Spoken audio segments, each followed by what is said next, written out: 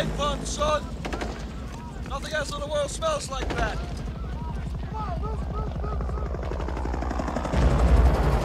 I love the smell of napalm in the morning. All right, sports fans, let's get at it and talk seminars. Next one up with a few spots left is Wichita Falls on December 11th through the 13th, then Wichita Falls on February 5th through the 7th, and then April 16th through the 18th in Wichita Falls. For lifting camps on the list, we have one spot left for our squat and deadlift camp in Orlando on November 7th. We also have a squat and deadlift camp in Omaha at Testify Strength on November 21st. A few squat camps on the list. Next one up is going to be November 14th in Austin, then Tel Aviv, Israel on November 21st, Seoul, South Korea on November 22nd, and Moodus, Connecticut on December 5th. Those are all squat camps. We also have a deadlift and power clean camp in Seoul, South Korea on November 22nd following that squat camp. 3-lift camp on the list on November 22nd will be in Baltimore at 5x3 training, covering the squat, the bench, and the deadlift. And then for coaching camps on the list, we have Houston, Texas, covering the squat on November 7th, and Orlando, Florida, covering the squat and the deadlift on November 22nd. Meets. Strength lifting meets coming up on October 31st in Phoenix at Weights and Plates, and in Omaha at Testify Strength. After that, we'll be in Wichita Falls on November 14th for their strength lifting meet. And Testify in Omaha is having 3 separate USA weightlifting meets on December 5th, March 13th, and May 8th. And finally, 5x3 Training is having their partner meet on December 6th, contesting 4 lifts. Starting Strength gyms are running on all 8 cylinders where you can come in and get coaching for less than $30 a session. To find a location near you or to request a location or just get more information, head over to locations.startingstrengthgyms.com. And as always, for more information on any of the events that I've talked about, head over to startingstrength.com and check out the right-hand side of the homepage. From the Asgard Company Studios in beautiful Wichita Falls, Texas, from the finest mind in the modern fitness industry, the one true voice in the strength and conditioning profession, the most important podcast on the internet. Ladies and gentlemen, Starting Strength Radio.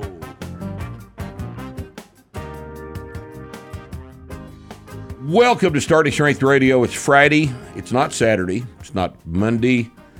It's not Tuesday, Wednesday, Thursday. It is Friday. And Friday is the day that Starting Strength Radio brings you the cutting edge in all matters: strength training, social, sexual, alcoholic, and everything else of any interest whatsoever. And we are here today with our friend Matt Briggs. William M. Briggs is the statistician of the stars. Those of you that are on the internet have seen him and read his material with interest because the man is good at this. He is an excellent explainer, and he's a lot of people realize this, and he's linked to from all over the internet, and we're happy that he is with us today. Briggs, thank you for being here. Oh, thanks for having me. We are going to talk about COVID-19 today in the presence of an expert on the statistics, the actual data, not the bullshit that you have been delivered on the broadcast networks and over most of the internet. We're going to talk about the actual data. And the actual data tells a completely different story than you are familiar with. And it's extremely important that you understand this because your actions should be governed by logic and analysis. And without the data, you cannot perform the analysis, even if you are logical. The data are extremely crucial. The data have been withheld from you because, in my opinion, there is an agenda in operation here. And this will, of course, get us defunded from YouTube for this episode, won't it? Probably will. Hey, we got all kind of money. We got lots and lots of money, so we don't need it. But I wish they'd leave it up so people would learn. Leave it up, we just won't get paid for it. Yeah, well, that's fine. As long as they leave it up, it's fine with me. Before we get started, you guys get this. Okay, this is Briggs' new book, written in association with Douglas Axe and Jay Richards, The Price of Panic. It is on Amazon right now. And a lot of the stuff we're going to talk about today is written down for you here in the book. And my advice to you is to place an order for it right now. And have it with you and read it and let all this stuff sink in, because it's terribly critical that you deprogram yourself. Briggs, what exactly the hell is happening around us? Because it's difficult to organize. It's difficult for a logical person, a person that likes for things to fit into a logical framework, to look at what is going on around us right now and not go completely insane because of the irrationality of every single action that has been taken by every level of government. At every step of this process, it started back in February to right this minute. It doesn't make any goddamn sense. And it's just, I know you're under as much stress as everybody else is. You know, you get up every day and you go outside and you see people riding down the street by themselves with a mask on a motorcycle.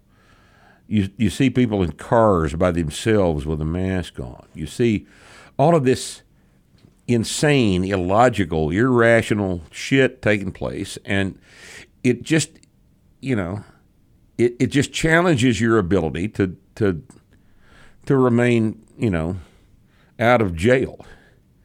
What the hell is happening here? You see people running, jogging on the East River. The East River is a very popular thing to jog on. It's a sunny, beautiful, warm day. These people are young, 30s, fit, seemingly, and they got masks on in the heat. Jogging. It's beyond belief. And they see someone like me coming, because I'm not going to wear a mask. I'm not going to wear one. I don't own one. Because they don't want to be infected. They're sure the air is permeated. It's like with this yes, deadly. they think that the virus is wafting through the air like smoke. That's it. That's exactly what it is. It's in New York City at the beginning of this April, when it was at its peak, and people were dying like they do every year of flu and other seasonal diseases, mainly pneumonia. Masks weren't that big a deal. People were wearing them, but not very many. Now that it's over, dropped to zero, almost zero, in the entire state.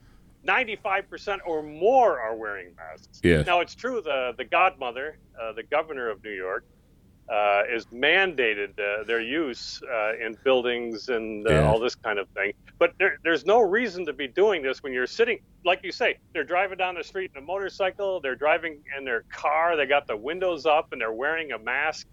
They're walking on a beautiful sunny, the air is germicidal. Healthy, fresh air is going to kill germs. The sun, UV. The sun kills germs. UV kills germs. Listen, let me ask we're going to probably talk about this many times, but I want to ask all your listeners. They already know the answer, and you and I talked about this the other day. Why is it that every year, right about starting at this date until February, March, do we get a peak in flu and pneumonia deaths, whereas in the summer they drop off to nothing? Now, everybody knows the answer to this. That's because in the winter months, we all cram each other in these self-enforced voluntary lockdowns, right, spreading the disease amongst ourselves. And unfortunately, people get it. They get the flu, and they develop pneumonia. A lot of people die from this every single year. Even if we have vaccines, we've had vaccines for half a century now. That's not stopping flu deaths. But let me ask this question. So we know that this is the case, and then in spring, of course, people start to get back outside. They get out into the sunshine, and these diseases drop off, but never fade away. They just drop off. Right. So what was the solution? I'll put that in air quotes. What was the solution the government hit upon to stop the spread of the corona doom? To keep us all trapped inside with each other so we could transmit it to each other, so that we wouldn't transmit it to each other. That's exactly. It's absolutely. It's just it's insane. The whole thing is completely insane.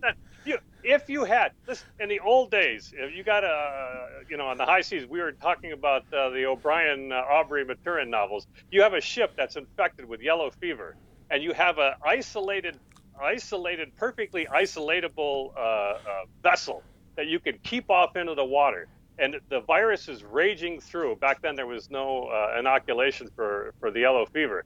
And of course, it makes perfectly eminent sense to keep those people absolutely isolated from the rest of the population. Right. But in a lockdown, you can't do that. You have to have people are still going out to the grocery store. They're going to whatever the government deems are quote unquote essential businesses. So people are still mixing.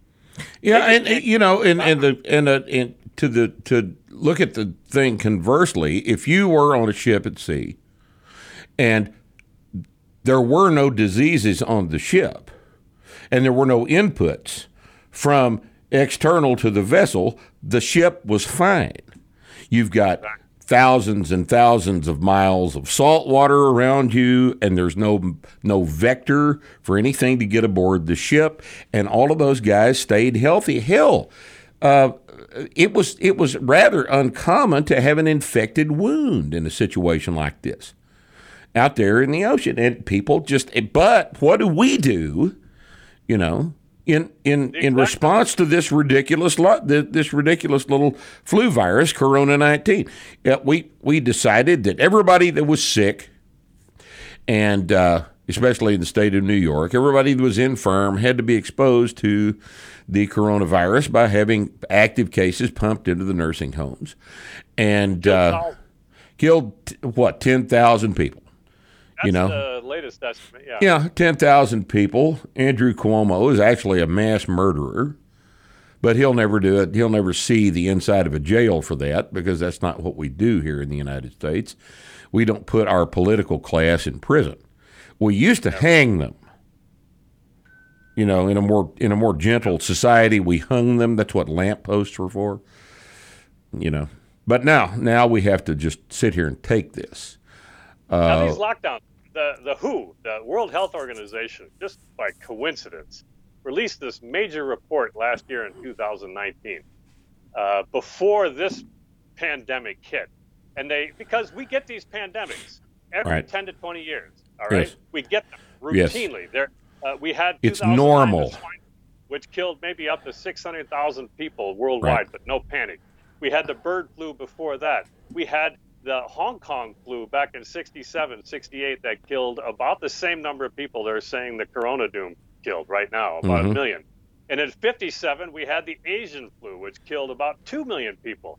And that was at a time when there was about a third fewer people across the globe. So that was a much deadlier killer. Much. But no lockdowns, no panic, no unreasoning, irrational rush to stop anybody from dying. I think that's if there's any one thing that happened here is that the public, driven by media with these asinine headlines, panicked. Right. The people panicked. They demanded the government do something. And what better message to give the government than they're needed? That they need to actually go out there and start making up these new rules and restrictions and absolutely. Stuff. And they jumped at it. And once they did that, they could not admit that it was wrong. And they're going to stick with this kind of stuff. No, so they're staying by their story. There's no doubt. Exactly. There's nobody's going to pay a price for this. No. That doesn't occur in 2020. At all. So what we want to do is we want to stop this from happening a second time. But unfortunately, it looks like we're entering phase 2 of the panic right now. And the reason we're entering phase 2 of the panic is testing. Yes. Testing. I was listening to saw a lecture this morning by Michael Yeadon, Dr. Yeadon from the UK. You probably have talked to him about this. And he made the very good point, that the natural history of any virus is detailed on a graph by what's called the Gompertz curve. And that under especially coronaviruses that don't mutate very quickly, there is no such thing as a second wave it doesn't occur. It's biologically impossible. Yet, we are creating what the media and the government are referring to as a second wave by testing. So let's get, this is really a terribly critical thing here, that the government and the media have created quite a bit of terror here. And people who are afraid will give the government power that they wouldn't, under normal circumstances, cede to the government.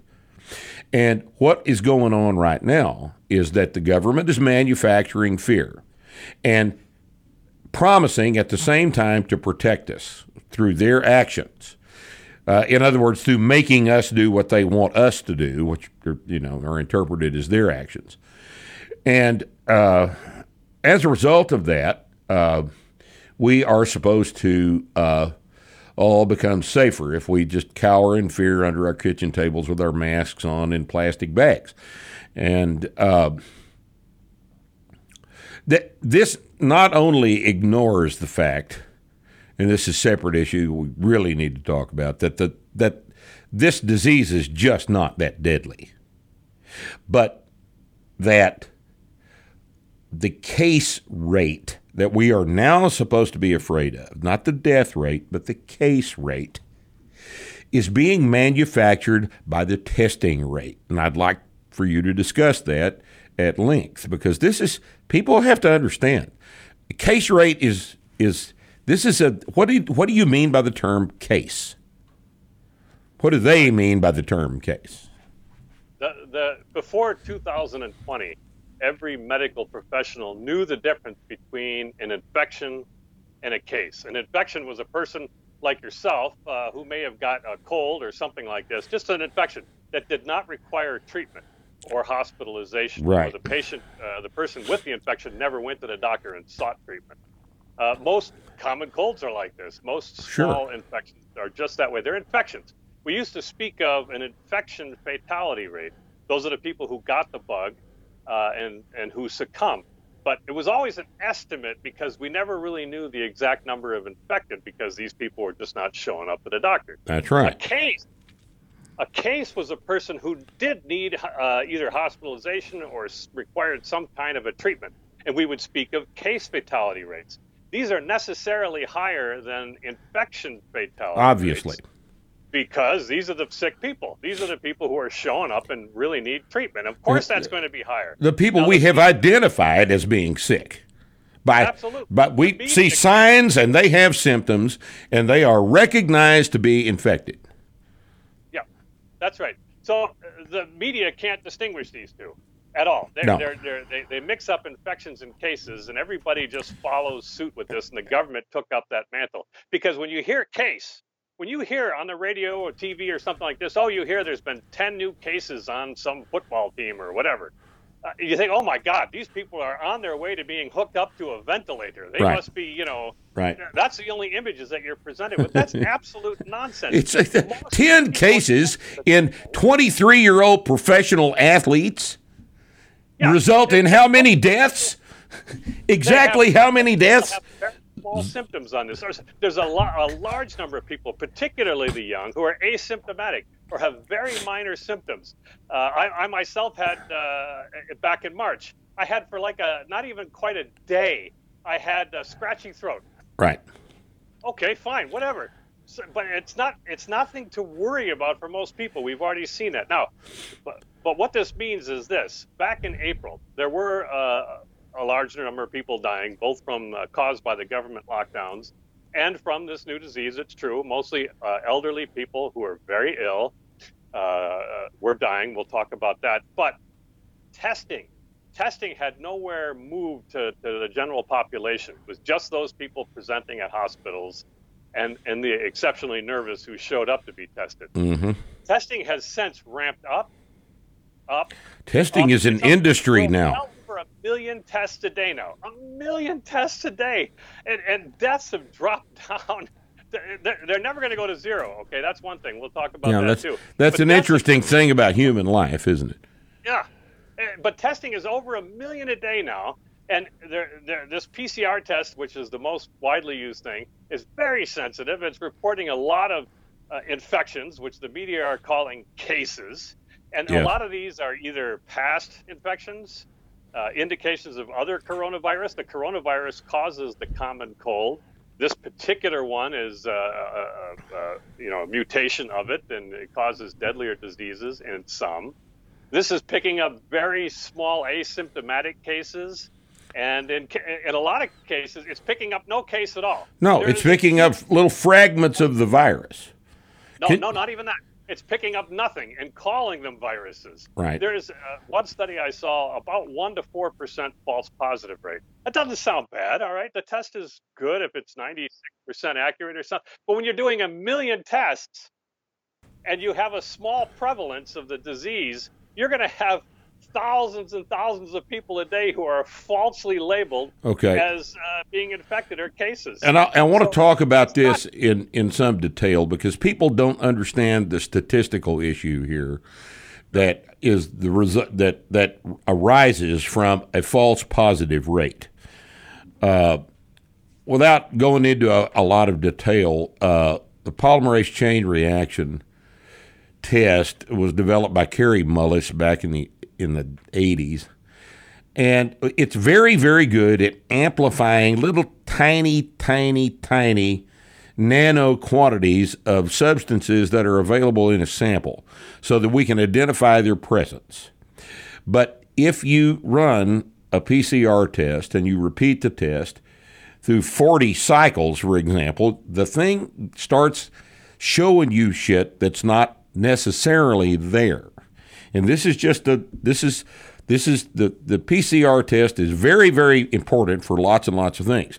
But used under these circumstances, it throws a bunch of shit data out. Now, we all know what a false positive test is. But if you've got a false positive test rate of 1%, you've got a problem. And I want you to explain to the lay person exactly why that would be. Because it's important to understand this. Obviously, if you're doing 1 million tests, now without getting into the math, it depends on the actual prevalence of the disease in the population. And by now, a lot of us have been infected. We're reaching herd immunity, so the active infections are probably pretty low. So there's a bit of math involving the actual prevalence and the false positive rate, but it's easy enough to see. If you're saying from 1 to 4% of the sample that you're doing have the disease and they really don't, and you're testing well over 1 million a day, you're going to end up with thousands of people who are said to have the disease and do not. Yeah, 10 to 40,000 people who you said had the disease don't actually have the disease. It's not like these people are actually being then treated. And so you never hear this part in the media. All you hear is the number of positive tests, which they're calling falsely cases. And so you think something's happening with these people. This is not the case at all.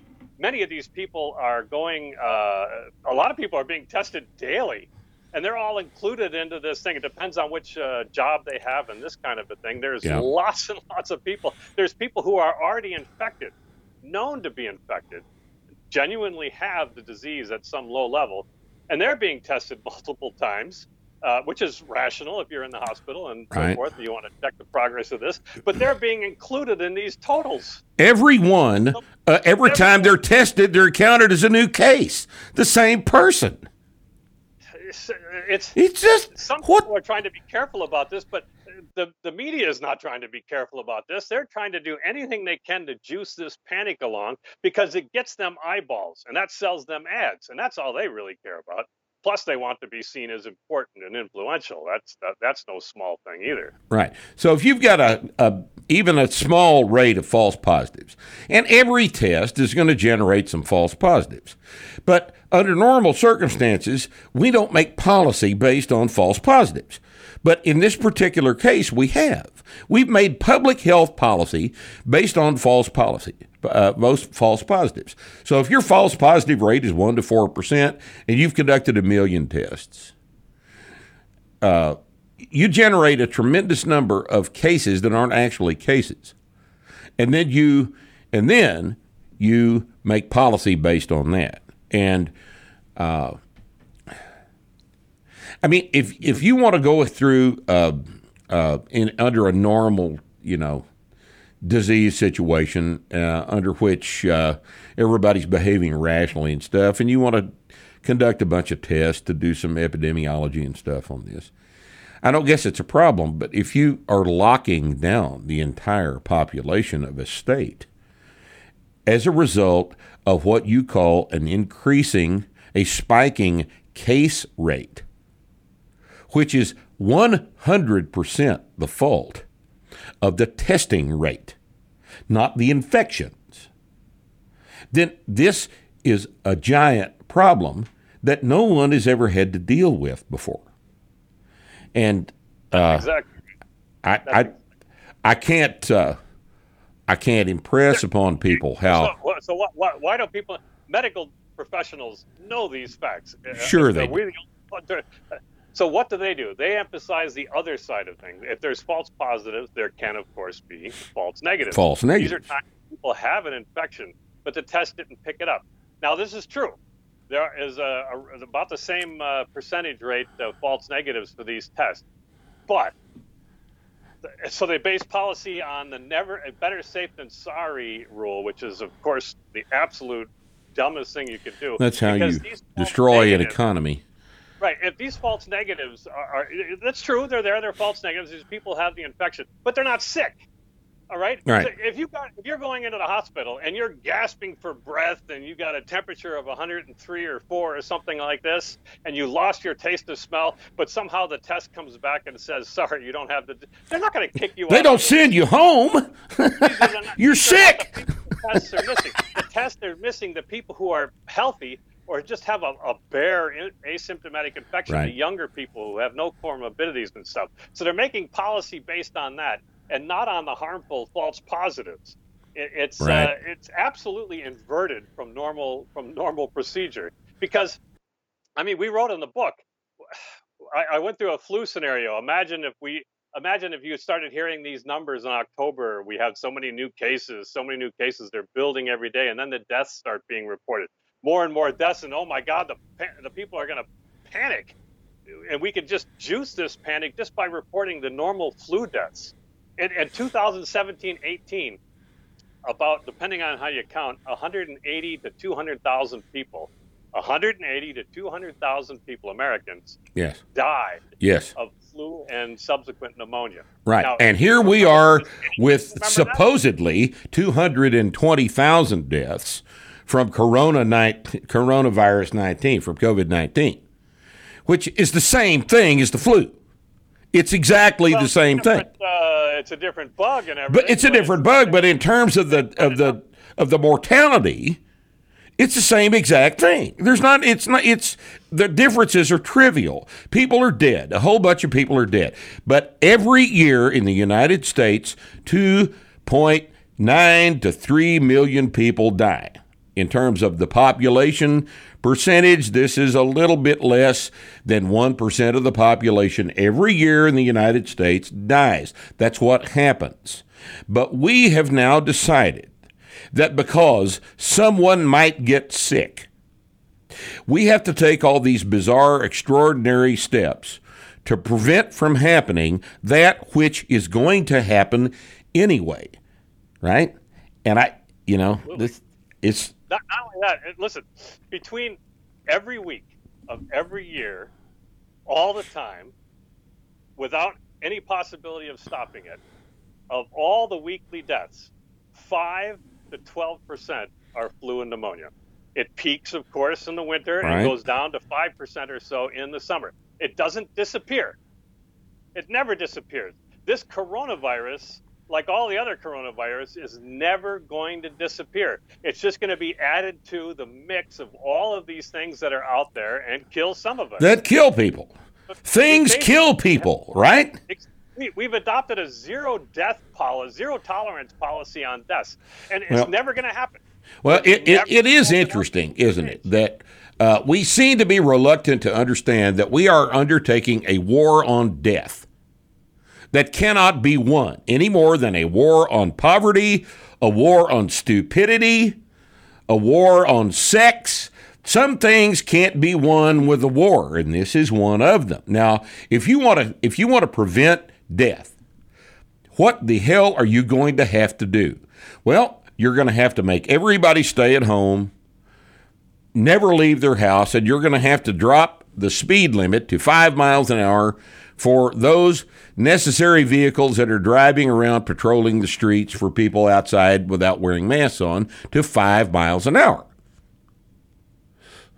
Speed limits are an excellent analogy here.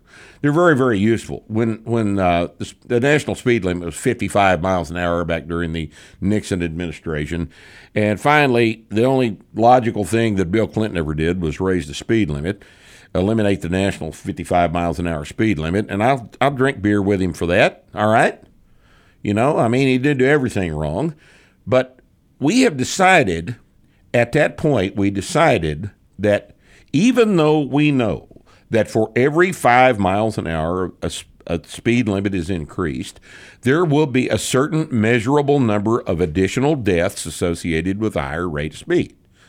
And there are highways in the United States. There's an 85 mile an hour speed limit for a section of Interstate 10 out in West Texas, where there's nobody there and the road is straight. 85 miles an hour. Because as a society, we have decided that the convenience of rapid transit and saving time on the highway is we have done a risk assessment, risk benefit analysis on it, and have decided that if we're out there, 85 miles an hour is fine. 75 miles an hour is just fine. 55 miles an hour costs us too much in time and money. And that is directly balanced against lives. Yet, nobody goes ape shit when you suggest that me driving 80 miles an hour down the highway isn't that necessarily that big a deal, right? But hey, let me tell you, the number of deaths, I think it's like 800, roughly on average, 800, I believe that's correct, a week die in traffic fatalities in the United States. And we're below that level of the corona doom deaths or attributed deaths. And that's, at least when they die in a traffic accident, we know that it was the car crash that killed them. You see the brains and the blood and the broken bones and the fragments of hair and teeth and shit, and you know that the impact actually killed you. Whereas death data in corona, now let's talk about that, because that's a precious little thing, isn't it? It's a mess. Now, look, so you have here's a typical patient I saw the charts on. 82-year-old black woman, Alzheimer's, CAD, coronary artery disease, and diabetes. Right. And also she had the corona doom and died. Okay. So what do you put on the death certificate? You put Alzheimer's. You got to put something. You got to put Alzheimer's. You're going to put CAD. What are you going to put? Diabetes, or are you going to put something that's going to get the hospital a little bit extra money because they're being paid for these? Because they're being paid for those death notices, aren't they? You got to put something, and it's true that without the coronavirus, this woman probably would have lived a couple of more months, possibly. So this woman, what we see here. It doesn't. You look at whatever age bracket you want. The risk of dying from the coronavirus, the population fatality ratio, you never hear reported. No, that's the only one of interest to everybody. You take all the number of people alive in an age bucket, and you take the number of people who died from whatever cause, coronavirus included. You divide those numbers, and it's extraordinarily low until you get. Until about, depends, about 75, 70 years old. And what we have discovered this year is an amazing fact. Old people die at higher rates than young people. That's fascinating, isn't it? What a revelation. No matter what age you're in, you still have at least a 10 times more chance of dying from something other than the coronavirus. Even these most elderly people, even the 85 plus year olds, still have a 10 times higher rate of dying from something else. So we have a huge problem now of deciding whether people are dying with or from this disease. Now, the CDC earlier in the year did a study in which they discovered only 6% of the figure you're hearing of the number of deaths died of the coronavirus exclusively.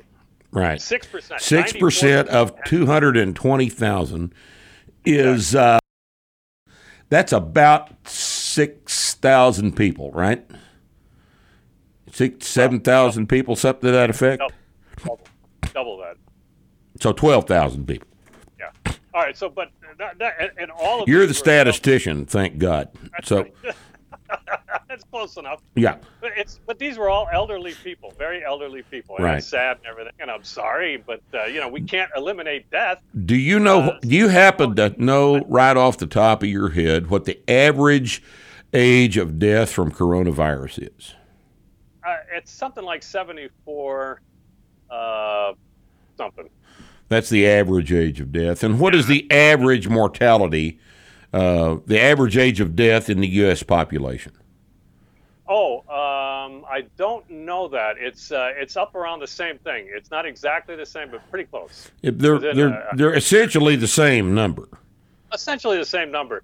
And the reason is this, is because in that same CDC study, 94% of those people had on average about 2 to 3 comorbidities, serious comorbidities like Alzheimer's, Cancer, like diabetes, COPD, like asthma, type cancer 2. is the big one. Right. These people were sick people. These are people who are dying anyway. They were in nursing homes. The toll in nursing homes was, of course, tremendous, terrible. But you got to remember, nursing home, the fatality rate of the exit from nursing homes is pretty high. Yes. So it's a terrible thing and everything, but this is not unexpected.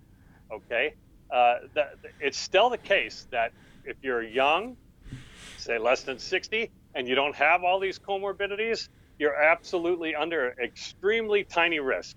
Extremely tiny. You have a much higher risk. I guess it was under 18. You have like a 600 times more chance, 600 times higher chance of dying from something else. From a car wreck. Car wreck, anything. But Slipping you don't and give falling. your keys to your mother, do you? Suicide is bigger. And Right. suicides have gone up. They've doubled in some places because of these lockdowns. People lost their businesses. They lost their livelihoods. They've lost hope. They buy into this panic stuff. Suicides are up everywhere, not just here in England. All over the in world. France, all over the place where they thought these lockdowns were a good idea against all evidence. And so that not just that. It's not just that. It's very difficult to tease all these statistics out, but the number of other deaths are also up. We have in our book, we have some examples of people who, for instance, a woman had a stroke. She knew that she was probably having a stroke, but did not want to go to the hospital because she was terrified she'd go there and get the doom and die. So she died. And so she died. To get the treatment. So she died. She was anyway. terrified of dying, and so she died. Exactly. There's so many misdiagnoses, or because people aren't going to get their cancer screenings and stuff. Yeah, and I the wonder- hospitals themselves are, their governance anyway, are playing into this. I heard on the radio 2 days ago, they said in Pennsylvania, don't go to the hospital. We're expecting there to be overwhelmed again with the second wave. The second Don't wave go is to gonna the be hospital. coming upon us soon. So stay away from the Stay hospital. away if you from the can. hospital. But I can't feel my right side. Yeah, But I doesn't can't matter. feel my right side. Well, but you don't want to get the COVID. It sounds like you may be having some neurological problems, but just rest, right? Because you don't want to get the COVID. I wonder how many melanomas went undiagnosed during the previous 6 months. How many We have people? some estimate of that, but that's going to take a couple of years to get those. This is the benefit they have. They can do all this stuff now, and by the time we discover all these numbers, because we need the data and we need time to get that data. Although we have some preliminary, The CDC also has preliminary estimates. It looks like, at least from the CDC preliminary estimates, 20 to 30,000 deaths caused by the reaction, not by the coronavirus itself, but caused by the reaction of governments to the corona. The government's action. So, yes, you'll hear a lot of people say, well, our business is down this year because of the coronavirus or so and so. No, it's not because of the coronavirus. It's because of the government actions to the coronavirus. The government the coronavirus itself is not causing anything. It's causing some people at the end of their lives to make a slightly early exit. That's true. But these people are not, in general, working class. I mean, they're not out there and working at this point in their lives. And so it's had very little effect on the economy as far as that goes. And I don't want to sound cold and callous when we talk about the economy. In the book, we say, look, the economy means food. The economy is how you get your dinner. Yes. All right? It's how you feed yourself. It's how you clothe your family. It's how you house yourself. So the economy is us interacting with each other. That's all it is. And it's extremely important since we are social animals. You know, we're not hunter-gatherers, and we have an economy. And if that economy can't function, then it comes out of our asses. It just does. That's it. You cannot restrict human behavior to things that the government likes, because the governments are notoriously inept at analyzing data, as you have seen. And when governments try to start micromanaging economies, what you get is Venezuela. Okay, you get Venezuela, and nobody wants to be in Venezuela. Certainly not me. Right? Now, the death data, I get the impression that the death data are so skewed in the direction of being useful to the government, and that the methods by which they have skewed it are so insidious that the death data it doesn't tell us a damn thing, really, does it? Well, what are the mechanisms by which these people are screwing this data up? The whole dying with versus dying of is the biggest thing. Right. I mean, if you have it on your desk, if you have it in your system, this is also causing increase in hospitalizations. Because if you go in there to have your toe fungus scraped off and they give you the coronavirus test, you're going to be listed as a case. Coronavirus. Exactly. So they're it's all these protocols. You got to understand, people. It's difficult to describe, but hospitals develop these protocols, which are more or less fixed procedures that have to be followed, especially when you get all the government involved in these kinds of things. So someone comes in, now they all get the test. And if it's positive, regardless of whether it's an infection or not, you're sent into some kind of a pipeline, all right? And so you get repeated tests and all this kind of stuff. So backing out the numbers of real infections, real deaths, real hospitalizations of this thing, it's going to be difficult, and it's going to have to be done on a hospital-by-hospital basis long after all this stuff is over. It's almost as though they designed it that way, Briggs. A cynical person would say that this whole system has been designed to manufacture a big number.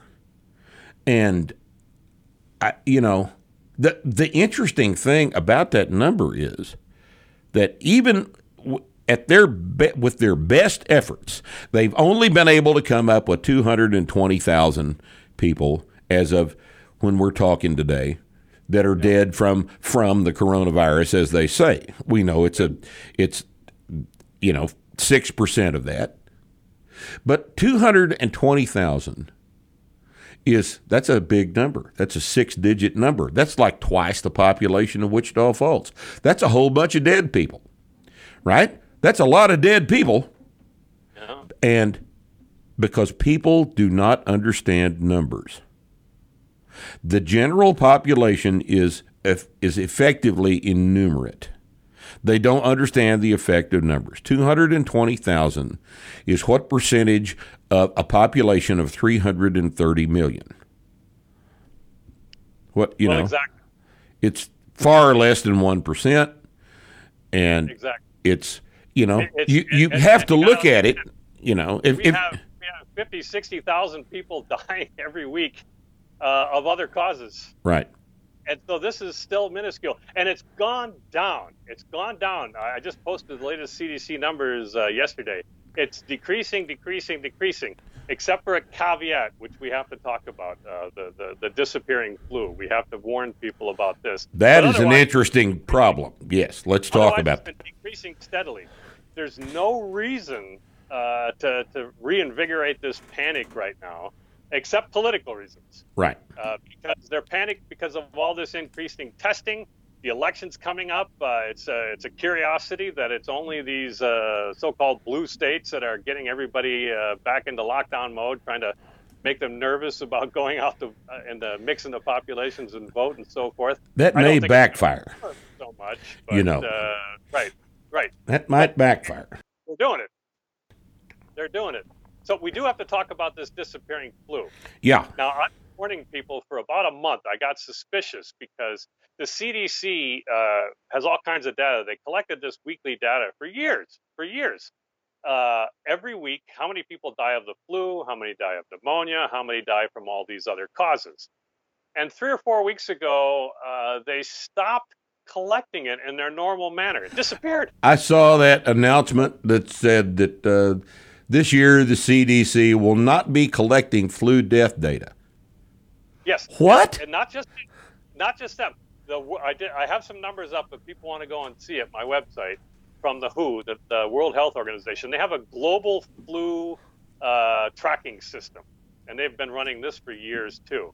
And it makes sense to do this because you want to know what strains of the flu are being passed around. There's about 8 strains that they check. Right, so that you can formulate the vaccine correctly. Exactly. But it does, of course, that vaccine is a whole other question we'll leave aside. Yeah.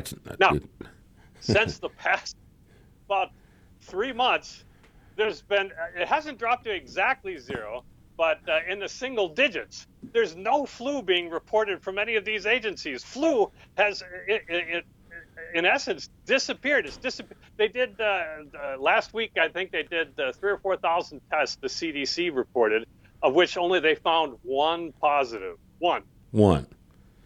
This was just last week. It's nuts. What in the hell explains that? Here's what the problem is. Flu is not going away. Of course you're not. Not going to get bug as in the coronavirus isn't battling with the flu virus and winning it. That's just not what happens. What's happening is they've forgotten to test for it. You go into the hospital now, they're not going to test you for flu. If you got shortness of breath and all this they're going to test you for the coronadoom. Because flu test doesn't make them any money. Sensitive. You're going to get a lot of positives for people who are having flu. And that doesn't, okay, so what? They're still getting treated and all this kind of stuff. But there's 2 dangers. The first is they're going to use the ordinary flu numbers and their ineptitude to continue to juice this panic. In other words, the natural flu numbers, which just start rising at this point in time every year, are going to be mistaken for the coronavirus numbers in a lot of instances. And we're going to say, oh, my God, look what's happening. And because of that, they're going to start saying something like this. You guys listen for this. Okay, you heard it here first. They're going to say, oh, no, now the coronavirus is attacking the young. We've had more young people dying all of a sudden from the coronavirus, they're going to say, because the flu does kill the young. Right. The flu is a very deadly disease in the young, so it's something to watch out for in kids. But because of these mistakes, that's a prediction. I'm not saying it's going to happen everywhere or it's planned or anything like this, but we have so much ineptitude, so much self-blindness and confirmation bias going on that's going to happen. It'll get straightened out eventually, but not until after it's caused tremendous harm. Briggs, the hospitals are getting paid for COVID-19 tests, and they're not getting paid for flu tests. Well, that now, depends I mean, on I'm being locality. municipality, depends on because every state has their own, and metropolitan area has different flu reporting guidelines and criteria and so forth. So that's complicated. However, what seems to be absolutely positively clear is they're just not making the tests. They're just not doing it. They're opting for the COVID test or the coronavirus test instead. Well, that's fascinating. That's fascinating. I have heard that a positive coronavirus test in a hospital situation is worth about $19,000 to the hospital. And I've also heard that a coronavirus ICU admission is worth $39,000 to the hospital. Now, if you've got the flu and you've got COVID-19, and I only test you for COVID-19, then I don't get a positive flu test, and I do get either $20,000 or $40,000. Could that be skewing this data? So it's probably not absolutely. It's absolutely an extreme possibility. It's not that the doctors are doing it, you understand. They're still treating these patients. It's the hospital administrators. Following their protocols, and they're saying, okay, did the test come up positive for the doom? And yes, they put it into their system. And then later down the line, when the administrators get hold of this data, and it comes billing time and all that kind of stuff, that's where the magic happens. Right. Okay. So that it's not a simple kind of a thing, but it's obviously political. All right. Right. It's extremely political. And I must sound like a raving lunatic to your audience, because any sane person at this point does, Briggs. Any sane person sounds like a raving lunatic right now. We threw away everything we knew about viruses and epidemiology starting in 2020, that I can't believe people who know better are starting to say the most idiotic things they know can't be right. These are responsible people connected with government who heretofore had made somewhat sensible statements, and now they're siding with the panic side of the equation no matter what happens. They have suddenly agreed to be irresponsible, haven't they? That's it. Yeah. That's exactly what it is. It's this look, you have to make decisions. That's understandable. But every time you bring up the decisions other countries have made, and these facts about epidemiology or just viruses in general, they somehow become deaf and blind. You point to Sweden. Everybody points to Sweden. Sweden, of course, famously did not have a lockdown. They did not have mask mandates, and they did fine. They're probably at herd immunity now. They haven't had any deaths or one or two deaths. They haven't been testing like mad. Right. Okay. So and you could still go get lunch, can't you? You could still go get. Everything is open. I mean, they had a few minor. If we just had what Sweden had, nobody would have said a word. I mean, we would have just, right. Whatever. Japan did even better. They did about 10 times as good as Sweden, and they didn't have a lockdown. But we somehow don't hear about Japan. They got a population that's much, much larger than Sweden's. Why don't we hear about Japan? We don't hear about Taiwan. Taiwan did fine. They got like 30 million people, many more than Sweden. They had 8 deaths. 8. No lockdown. Yeah, 8 coronavirus tests. Now, they also not testing like crazy. They didn't freak out. There's many countries like this, okay? And you ask our government officials, what about Sweden? What about Japan? What about Taiwan? What about Vietnam? What about these countries that all did fine and didn't do what we're doing? And they say, what are you trying to do? Kill people? Yeah. And so they come up with something. No, I'm trying to ask you a reasonable question, and you won't answer it because it doesn't suit your agenda. That's exactly what it is. Yes. Because it's this zero tolerance policy, because our politicians have figured that every death that occurs is going to be blamed on somebody, not the virus. It's going to be blamed on some person, because this life could have been saved if somebody had done something. Right. That's that's our whole country. We've been sliding into that for years. That's been the habit of a politician. Somebody's got to do something, even if it doesn't make any fucking sense. So they can say that they did. Now, if Right. it happens, they'll say, I did everything in my power to stop it. They don't care about you. they don't care about the citizens. They care about No. their own reputation. That's right. They care about their own career, their own riches. They're self-aggrandizing SOBs, a lot of these guys, and they're just doing this because for themselves alone, when they should know better. And Right. that's why I get so riled up about all this kind of stuff, because to throw away everything we have known for 100 years to do this is, well, it's upsetting. Well, let's get you even more riled up and talk about masks. Masks are an interesting phenomenon. I'm assuming that mask manufacturers are doing pretty well these days. We just got back from Denver and a seminar in Denver, and the damnedest thing we noticed up there is there was essentially 100% mask compliance. Now, you don't see that here in North Texas.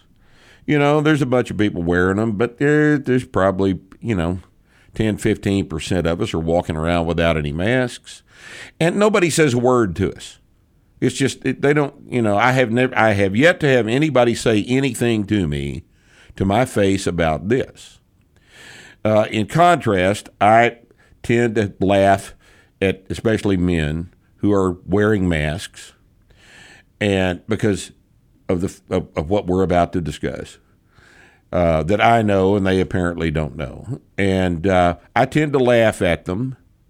And when I do laugh at them, I look right at them and laugh at them. And you know what they do? They avert their eyes. That's what they do. They turn their eyes, because they know they're being stupid and afraid. They're afraid, and they're just doing as they're told. A mask is a badge of obedience for you people. Now, if you people that are watching this podcast have not investigated what masks can and cannot do, and you're wearing one anyway, then you are being intellectually lazy. Because what you think a mask is doing is not what a mask is doing. And yet, this mass hysteria has gripped society all over the world, and everyone is wearing the mask. Just wear the damn mask, right? How about no? No. I'm not going to wear the mask. And Briggs knows about masks. He's written about this before. And let's talk about this right now, because I think it's terribly important. There are some people who really honestly believe that they need to wear a mask. But what does a mask do? What does a mask not do? And what are the studies that show that masks don't do anything, being what's happening to those studies? Yeah. So, first of all, you're absolutely right about these people. A lot of the guys are out there, they're wearing this stuff. They're not scared of catching the bug, but they're scared of not fitting in. You and I don't mind being thought of as assholes. Okay? No, that's the fact. And the fact is that what we are perceived as, we walk into a store and we don't have a mask on, everybody else in the store looks at us and says, "Look at that asshole." I don't care. Yep. I don't care. You don't care. But lots and lots and lots of people do care about being, not that they're afraid, but that you're supposed to wear the mask, and the mask might as well have a sign on the front of it that says, "I do what I'm told." And that's what the mask is. It's a symbol of obedience. It's not a public health measure. And it's become a political question too. In fact. So here's the thing. Look, I'll sound like Joe Biden for a second. Here's the thing. Come on, man. It's not like scientists have never thought about maybe do masks even work? Have they ever studied this before? It's like it's a brand new question. Yeah. Dentists have been wearing masks for decades. People in the hospital have been wearing masks for decades. Since the germ theory of disease was first articulated, people have been wearing masks because there's a reason to do it under some circumstances. Rare. Rare circumstances. And they have to, and there's special circumstances. We'll talk about that. 100 years ago, the Spanish flu hit the world, as most people know, killed maybe up to 50 million people. Estimates vary.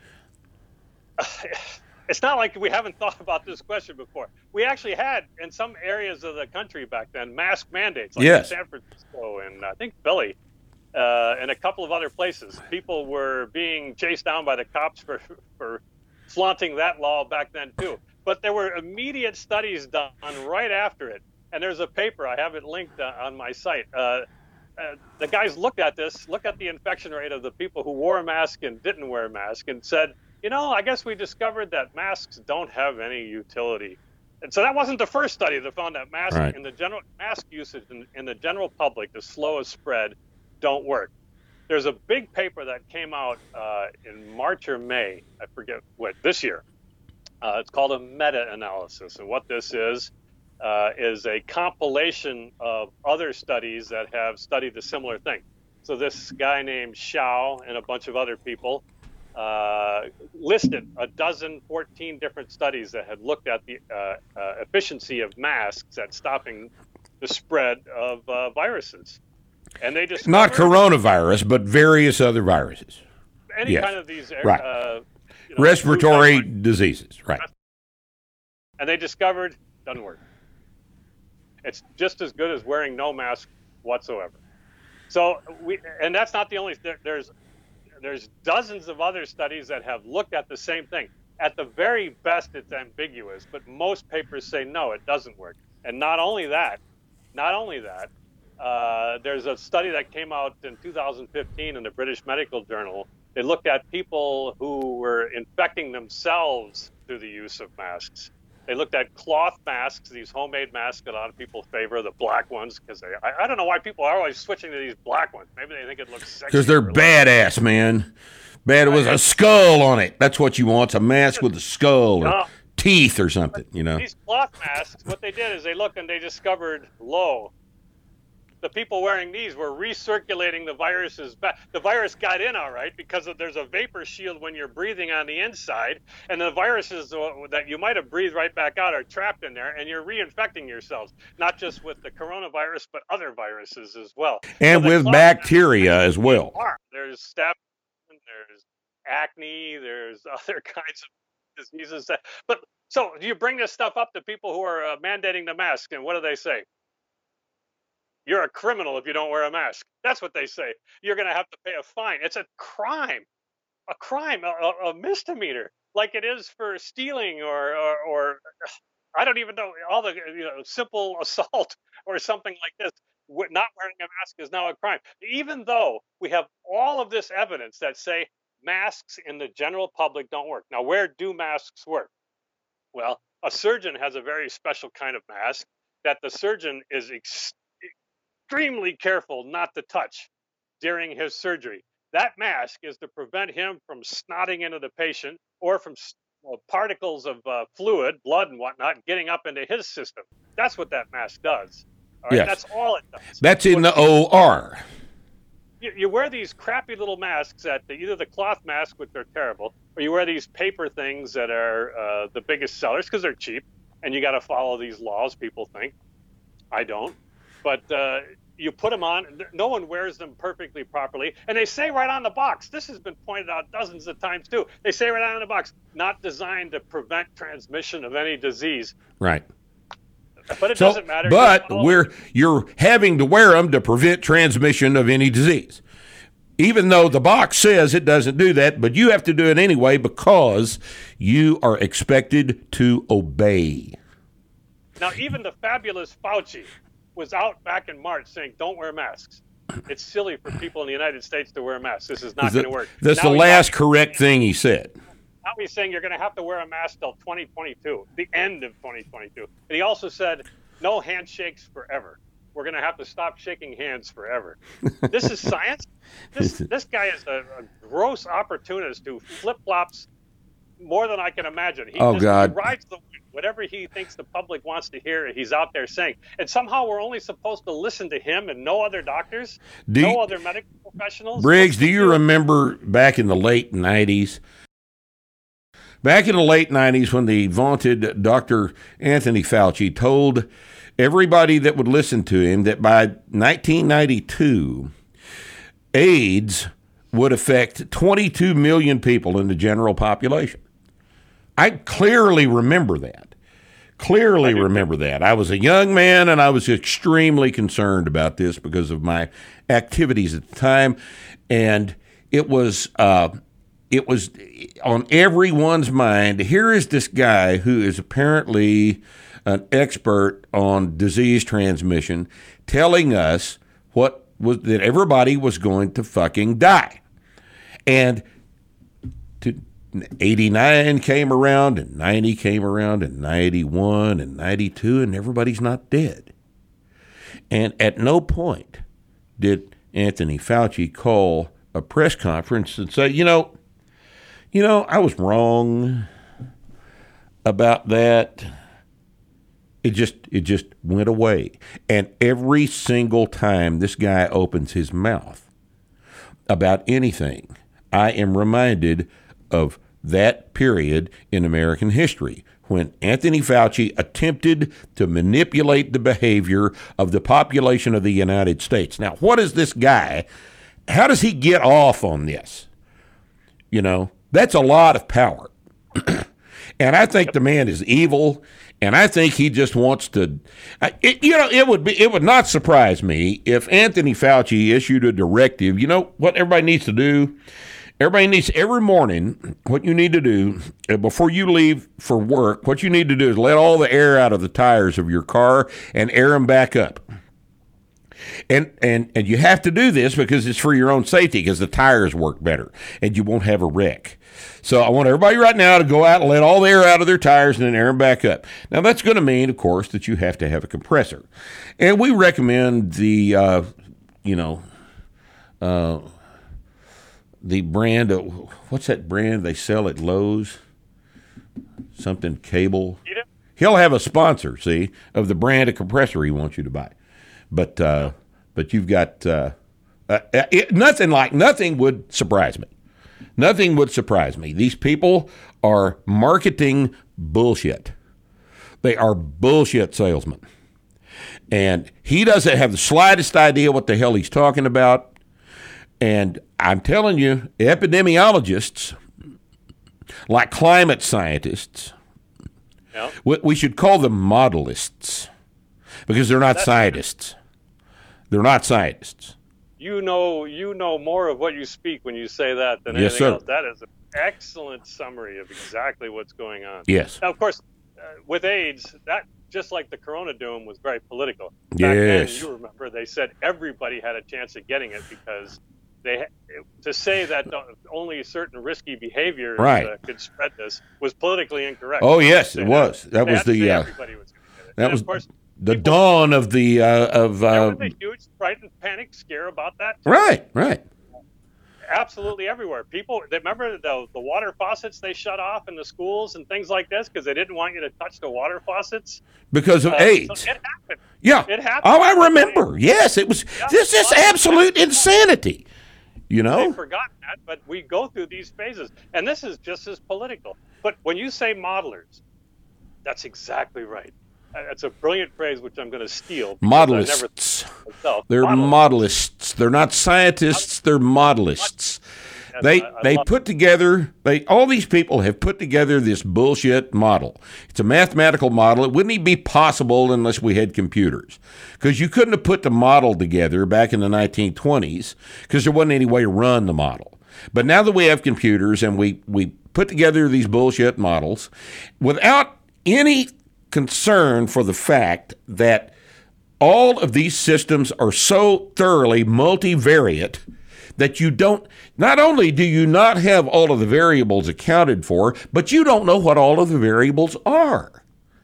And yet you run these models and public policies being made on the basis of an incomplete model that never, ever predicts anything.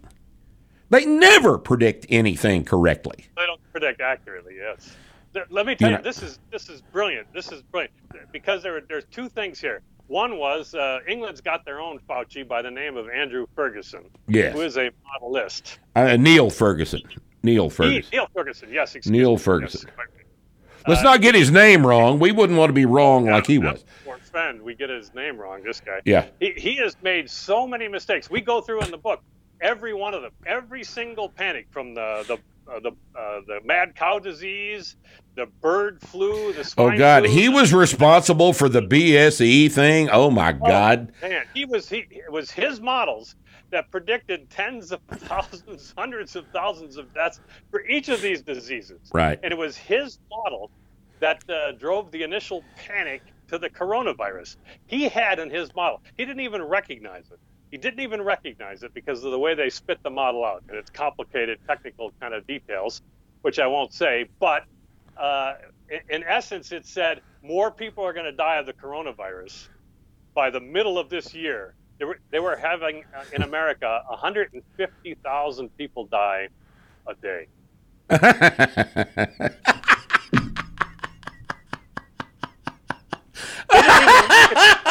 They just said, look, they said 2 million dead in the United States.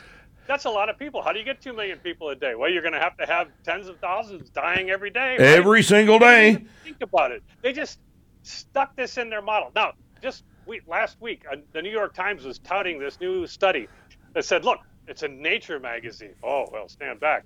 It says a new model proves masks work. Now, I'm going to let all your listeners in on a secret, which I think, Mark, you already know. No model does anything except what it's told. And I'll rephrase it. Every model says exactly what it is told to say. So what these guys did in their mask model is they built a model that predicted the number of deaths, and they ran that forward. And then they said, I'm going to assume that masks work. And then they repredicted the number of deaths, which were lower. And then they looked and said, look, masks work because the number of dead are lower. And it's reported as a discovery. It's reported as a discovery that masks work because the number of deaths are lower. But they started with that opinion. Yes.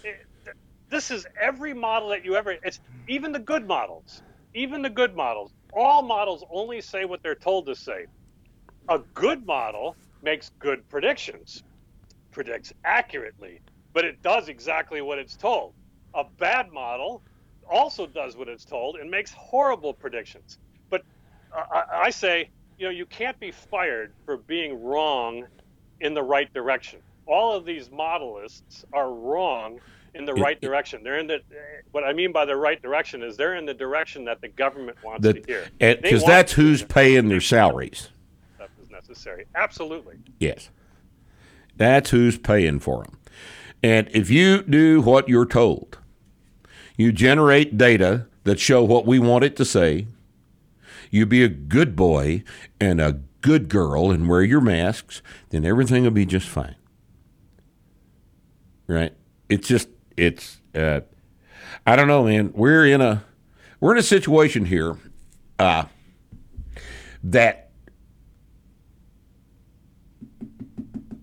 makes Alex Jones look not so fucking crazy. No. We are in a situation here where a cynical person might say, what I'm seeing here is like evidence for the New World Order and the Bilderbergers and the Trilateral Commission and the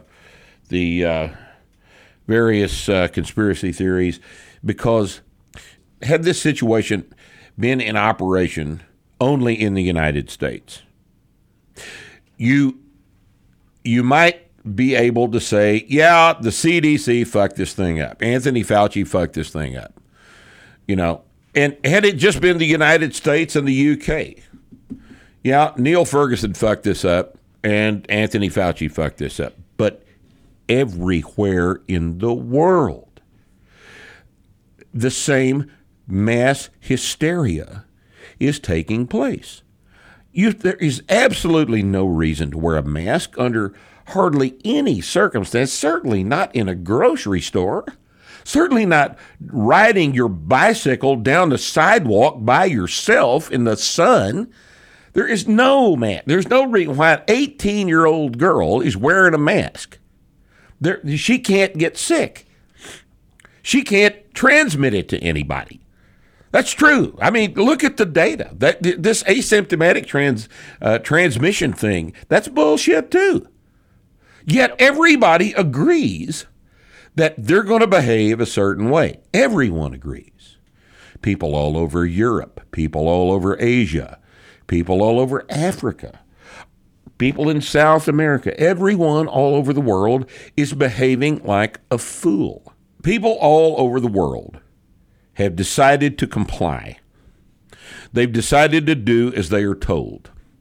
Because even if they have got some reservations about the logic of this behavior, about the science behind it, even if they know damn good and well that 16-year-old kids do not either transmit nor contract this disease, they're going to make their kids wear the mask. They're going to wear the mask themselves. It's a symbol of obedience.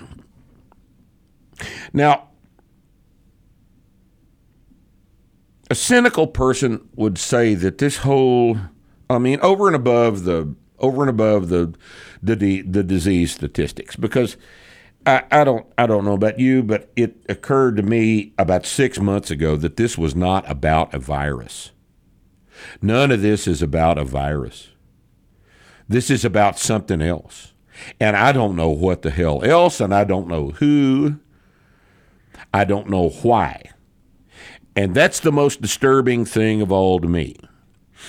So, honestly, do you think something else is going on here? Or do you think this is adequately explained by stupidity? Stupidity is never to be discounted. No. But think of it this way. We all read these books like The Extraordinary Delusions, Madness of Crowds, things like this. Right. And we always read these examples where in the past people have gone insane.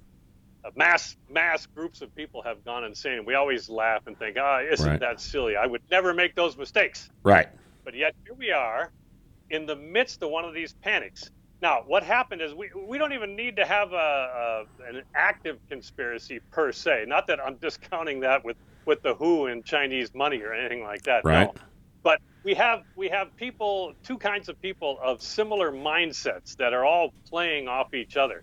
The first is the regular public, and the public panic.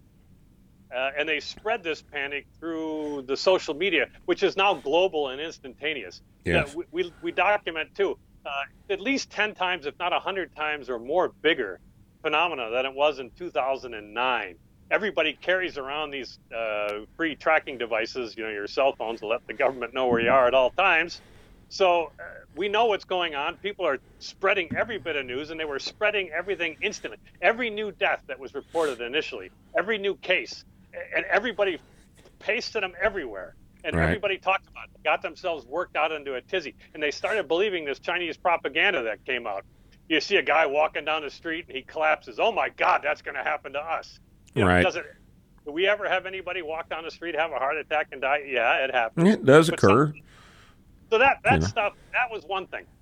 The other is this the bureaucratic mindset, the management mindset, the people who were just itching for something to take control as much as they could. They knew they had this rabble under them, the deplorables, the people who didn't know quite what was good for them, but really didn't have a good hook to get them to do what we needed them to do. And now they have it with this. Yes, they do. And they look, the World Economic Forum just today tweeted out, here's what to do for meetings to stay happy in the second lockdown, or words to that effect. God. They have a picture of these two people enjoying their enslavement, grinning at the camera. The World Economic Forum. Now, what are they getting out of this? I mean, a lot of people, that's an interesting question, isn't it? What happened, it's indisputable. Now, is it planned or not? indisputable. The big tech companies all made a ton of money off of this. Amazon got really wealthy. All these online businesses got wealthy. The middle class money is being sucked away. We've spent quite literally trillions with a T on this so far. And where's that money going to come from? It's got to come from somewhere. They don't have it collected now per se, but they got to get it eventually. So they're not hurting. Some of the people at the top are hurting, but the big oligarchs, the big tech, the big people who got all these things, they're doing fine. And, you know, so do we need a conspiracy, or do we need similar mindsets? Yeah, I'm sure there's people are getting on the phone and talking to each other saying, you know, here's what we got to do. It doesn't need to be backroom, you know, deals, right. People wearing robes to be that kind of conspiracy, but can be all these people getting together and agreeing. I mean, that's why they just right. had up on Capitol Hill today, or was it yesterday? I think it was today, the Google guy and Twitter and Facebook being grilled about their censoring this. And this, like you said at the beginning, they might censor this. They have often censored. They've already censored some of our videos on this right now. Sure. YouTube, you got this blue-haired hippo censor sitting behind a screen who thinks she knows anything about medicine. We can't have this possibly being out there because it's not science. It's misinformation, do you see? It's misinformation. How she knows that remains to be seen. It is a conspiracy in the sense that all these people think alike, and they can't be talked out of their unreasoning attitude. Mm-hmm. And so how do we get out of this? How do we get out of this panic? Because it seems we're determined now to go back into the second wave of the panic. Goddamn, Briggs, I don't know, man. This is... And it's got to be something else to distract us. How did we get out of the AIDS panic? It was just that time went on. It just wore off, you know? It just wore off. But there will be people, I get the impression that there will be people who, as a result of this, who for the rest of their lives, every time they leave their house, they'll do it with a mask on. That's my impression. I hope I'm wrong, but I don't know. I mean, you have to understand that, God, I hate to say this, but I've said it before, and I might as well go ahead and remind everybody. The average IQ in the United States is 105. That's just the case, all right? And people can't be expected to understand all of the things that we understand. People are scientifically illiterate. People are innumerate. And the poor things are being told by people they perceive to be in positions of authority that you're going to have to wear the mask. You'll wear the mask. Do it for other people. Do it for yourself. Wear the mask. How does the whole of society fight that off? We got to do it one person at a time. One person at a time. Say, look, just calm yourself. Look it up. Look at the number of actual deaths every day. See, they've gone to zero. What are you worried about? Don't listen to the media. Yeah, but the cases. The cases. The media lies to us now, yes. By now. I mean, the media, haven't we learned from 2016, at least until now, that the media is a very interested source pushing their own line, and it's beyond imagination that we don't know how to deal with the media at this point. But yet you're right. There's a lot of people who slavishly follow it, and all they know is what they get from their television. That's it. That's it. And they believe it. And they believe every syllable of what they're told. Do you realize this is the damnedest thing I've ever seen? This is how bad the media is. Amy Coney Barrett was confirmed last Monday night. Did you know that NBC News did not mention that as a part of their newscast? A confirmation of a new Supreme Court justice was omitted from the newscast on NBC. That's exactly an excellent point.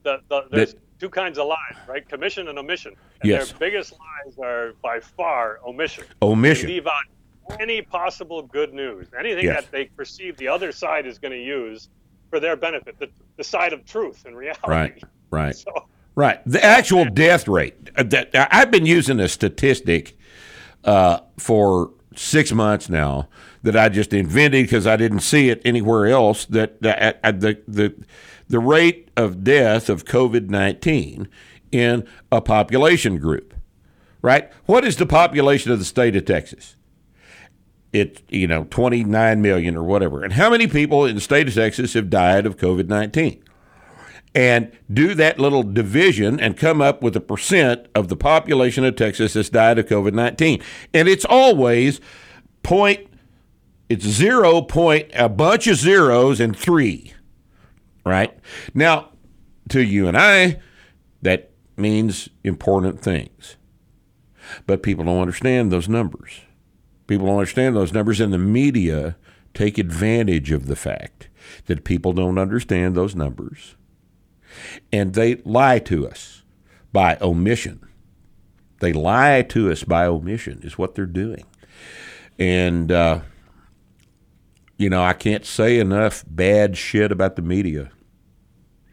You may think that the politics of this country are all fucked up right now, and I would freely admit that they are, but how did they get that way? With the media. The media created the problem. They created the problem. That's exactly right. They leave out whatever they don't want you to hear. Yeah. And it didn't happen. It just didn't happen. It's like it didn't happen. The number of deaths, they'll tell you the number of coronavirus deaths, and that's all they'll tell you. They don't tell you that 10 to 600 times more people died of other things. Right. Just doesn't appear. And then they'll just omit the fact that people aren't dying anymore, and they'll talk about cases. The case rate is spiking. The case rate is spiking. No, the testing rate is spiking. But try to explain that to somebody. It's hard for them to understand, the poor little things, and you manufacture cases with testing. Testing saves lives. You say that enough, and they'll just, well, I guess it does.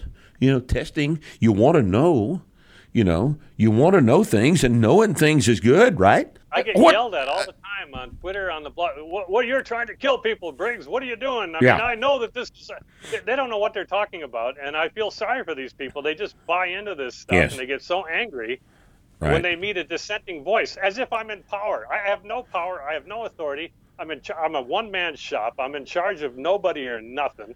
I can't make any decisions for anybody. And all I try to do is tell you, here's what I see the official numbers are saying. All right? And even that is deemed to be censorable. Well, or murderous.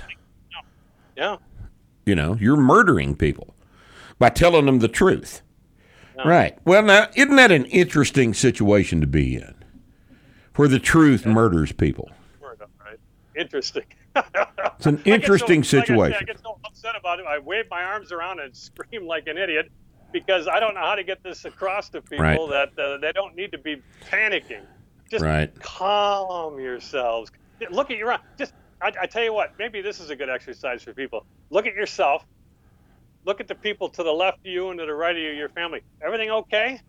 Everybody seem to be okay. Don't listen to friend of a friend stories and everything, but doesn't it look okay right about where you are? Right. And then have other, confirm it that way, one thing at a time. It's not that bad.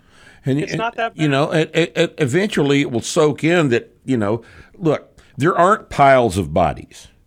We were told there'd be piles of bodies. There are no piles of bodies. All right? Most people in the United States don't know anybody that's died of COVID-19. Most people don't know anyone personally that have died of COVID-19 because not that many have. Now, back in 1918, everybody knew somebody that was dead of the Spanish flu. Everybody. Because that was a pandemic. This is not. This is the flu. It's not the flu, but it's the flu, if you understand what I mean. And podcasts like this, all we can do is just tell you. All we can do is tell you the truth and ask you to please stop talking and think for a minute. When you start babbling nonsense about everybody, the case rate, and people are dying and all this other shit that you don't know anything about, stop talking, learn, rethink your actions, calm down, take off the mask, have a normal relationship with the people around you, get back to work, don't be afraid all the time, and have a ball or two about you, okay? You know, have some courage to be thought of as an asshole if that's what's necessary. Believe me, I know it's not the end of the world. So, Briggs, I sure do appreciate you being with us today. We'll talk again before it's over with, and I want to thank you for making the time to be with us. And you guys, here's the book, Amazon.com, The Price of Panic. It's timely. It's important. Buy it. Thank you, sir. Appreciate your being here. Thank you for putting up with my ravings. No, you may have noticed that I'm raving harder than you are. All right. I really do appreciate it. Sure, Briggs. Thank you much. Getting the word out. Absolutely. And we'll see you next week, Starting Strength Radio.